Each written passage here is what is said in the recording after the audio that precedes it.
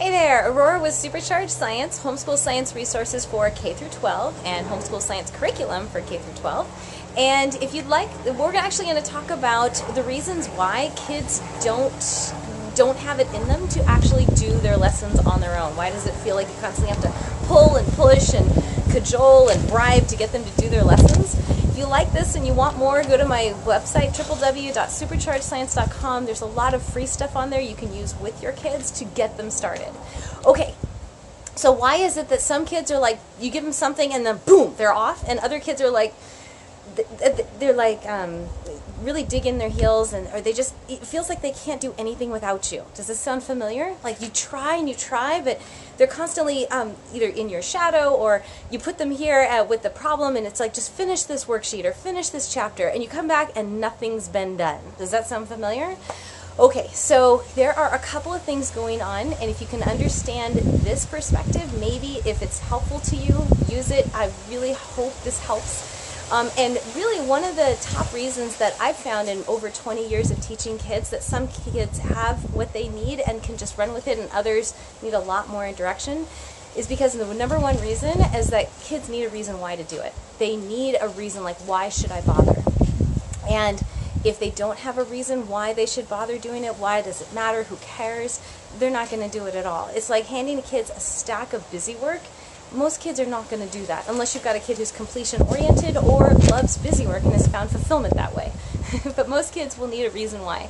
A lot of academics, a lot of curriculum programs have it backwards. They will shove a bunch of information, a bunch of things that kids need to memorize or need to know, and they completely skip the first step, which is find out what the kids are interested in and excited about first, and then find a way to dovetail what they need to learn with what they're already interested in, and then proceeding onward. Does that make sense? So kids need a reason why. Now there are a lot of other reasons, and we call this approach avoidance, which means, you ever had like a piece of toast in a toaster and it like falls in the back, and the toaster's still really hot, not the kind where you put it in the top and you put the thing down and it goes bing, but the kind where you, like a toaster oven, you put it in the back, and you're in there and you're like, oh, it's hot, but I think I can get it. Oh, but it's hot, but I think I can get it, right? So that's what approach avoidance is like, and this behavior is common in a lot of kids, and actually pretty much all kids. So what's going on is they'll take 2 steps forward, but then they'll take 2 or 3 steps back, and they'll take 2 steps forward and 2 or 3 steps back. And this makes parents want to rip out their hair, and they're like, well, what do you mean? You can't like do this thing on your own. Are you kidding me? So a lot of the avoidance in there is the kids are either afraid of making mistakes. They're afraid of, hey, I'll make a mess and I'll get in trouble for it, or I'll try it and it won't work again. So a lot of the fears come up with that approach avoidance. That's that fear that keeps them from continuing to make progress towards their goal, towards whatever it is that they're curious about and interested about. The other thing is the kids will lack confidence that they can do it on their own. And this happens a lot when parents micromanage. So for example, you'll see this with a lot of helicopter type of parenting, the behavior from the parents. They're constantly hovering. Are you okay? Is everything going okay? Oh, don't do this, don't do that. And the kids like, I've got this message that the world is bad and it's not safe, or they don't have what it takes to do it.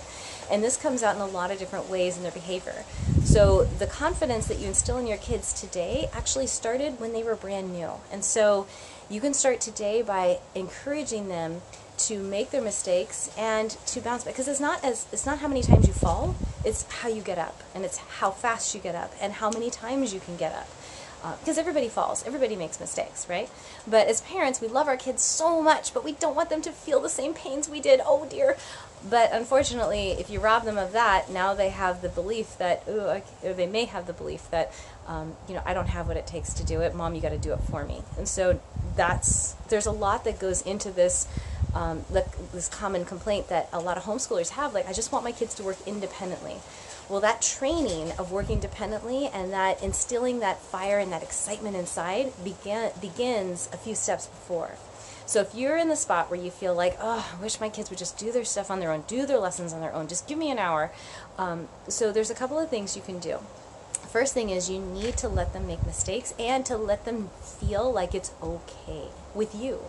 A lot of kids love to please us as grown-ups, and so if they're feeling like, oh, if I do this, mom will get really mad, or mom will get upset, or it won't be okay, they have to feel that it's safe for them to make mistakes, that it's okay.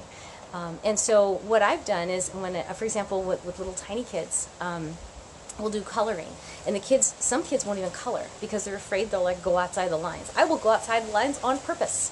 I will take 5 crayons at one time and completely mess it up, right? And it looks terrible, but I don't care, because I want the kids to know that they can color any way they want, and it's totally fine.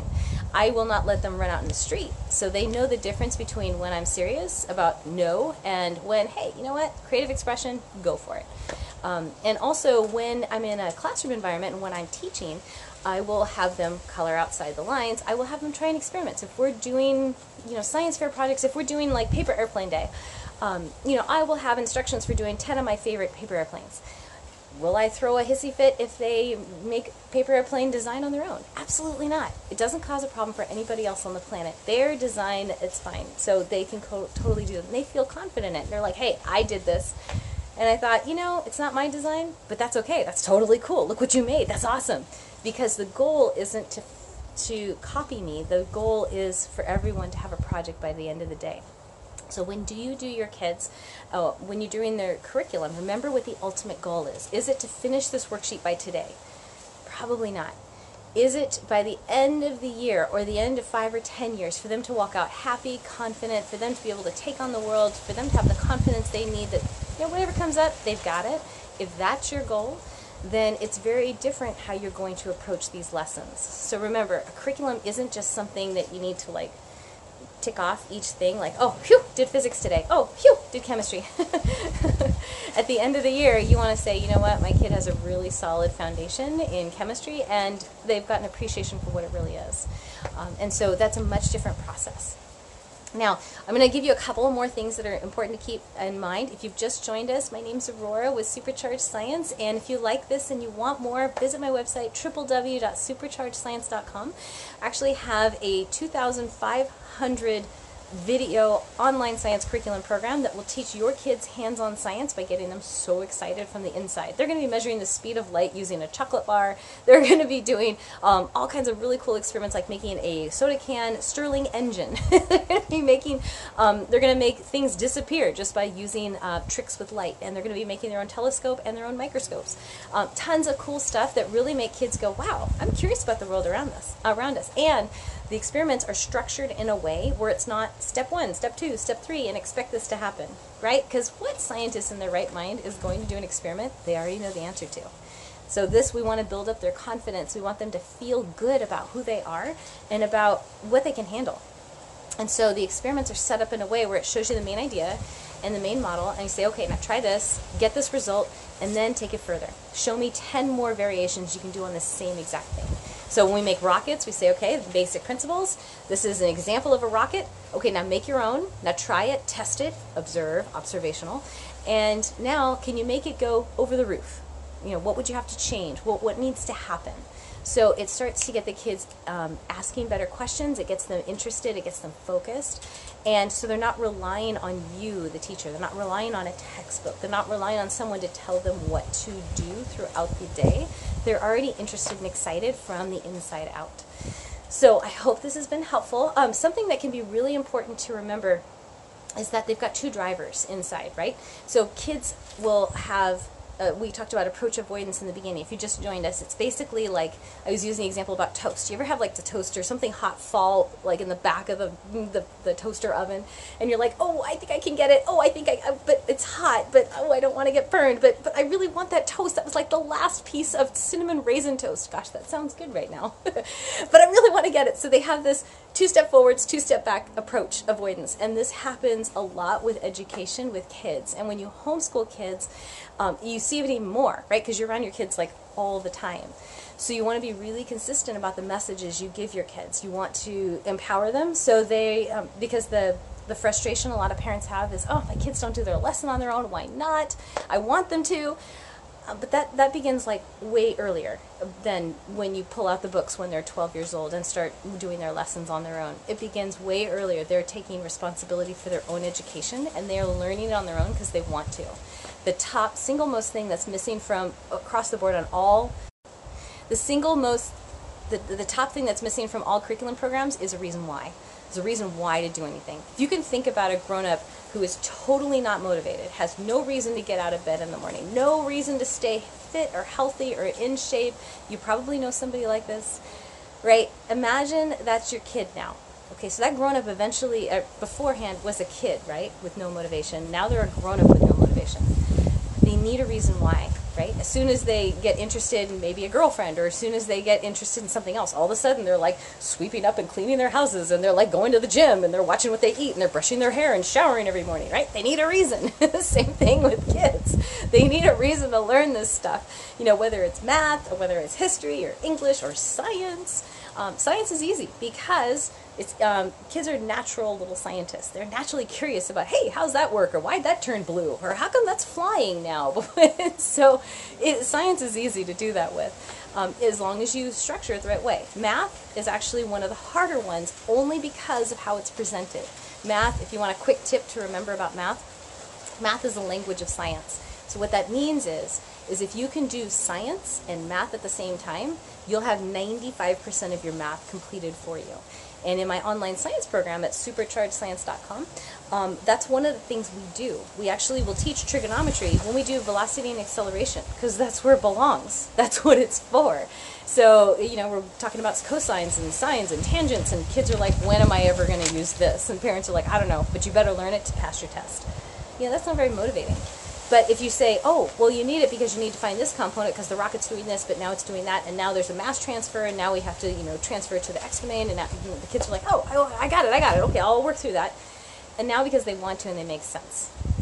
Okay, so I hope this has been helpful. Remember, your kid's biggest approach avoidance, the fears, or fear of making mistakes, fear of being micromanaged. I don't know about you, but I hate it when somebody's looking over my shoulder and telling me exactly, oh, don't do that, oh, be careful, oh, can you imagine, right? Trying to get through your day with, you've always got somebody behind you just like always correcting you, right? So you'll see that in a lot of helicopter parent type of behaviors. Kids don't have the confidence that they have what it takes to make it happen when they're micromanaged, because that micromanaging says you can't do it without me, you need me, I constantly have to be there for you. So if that's the message they've got, it makes sense that they won't do their work on their own, right? Because that's not what they've been taught. That's not what they believe about themselves. They don't believe they've got what it takes. And actually, I couldn't believe it when I saw it in a magazine, I think 4 months ago. It was in Forbes magazine that 60% of incoming engineering freshmen either drop out or switch majors. And the top reason was because they didn't believe they had the confidence to complete the program. They didn't think they had what it takes inside to finish their program. I don't know about you, but if you worked that hard to get into an engineering program and you dropped out, I mean, that's a setback. I mean, financially, with time, right? And that's when they're 19. I mean, instilling confidence begins way earlier, like, you know, when they're 2. So you don't want that kind of setback in your kid's future. So also with science specifically, a lot of fear is instilled from parents about, don't make a mess, right? Don't make a mess. You can do science, but just make sure it's, you know, in this little box and perfect, and make sure it works the first time. And make sure, you know, you can do science, but, oh yeah, we don't have the stuff for it. So that can be really frustrating for kids, and kids that don't know how to make it happen will fall into that downward spiral. Like, oh, I don't have what it takes. Oh, you know what? And never mind, not me. Because they're afraid of getting in trouble. They're afraid of making mistakes. So, okay. So I hope this has been helpful. If you like this and you want more, if you want to try some hands-on science experiments like right now, like today, and get started, go to www.superchargedscience.com and click on free stuff, because I have a whole bunch of free science experiments I'm going to send you right now. Just tell me where to send it. Put your name or put your email in, and it'll show up in your box. And also, it'll put you on our personal invite list. So next time I do a science class, you can see how I teach science and use the things that you like from that class with your kids. So you can actually see a teacher teaching kids science and say, oh, you know what, that's a great idea. I love the way she does that, or I love the way that this came across. And I will actually personally teach your kids science for an hour, and you as well. So that's also really fun. So you can go, and that's actually right under free stuff. I think it says free live class or something like that. So get on our get on our email list, so you'll get a personal invite for that. I hope this has been helpful, and I will see you next time. Take care, everybody.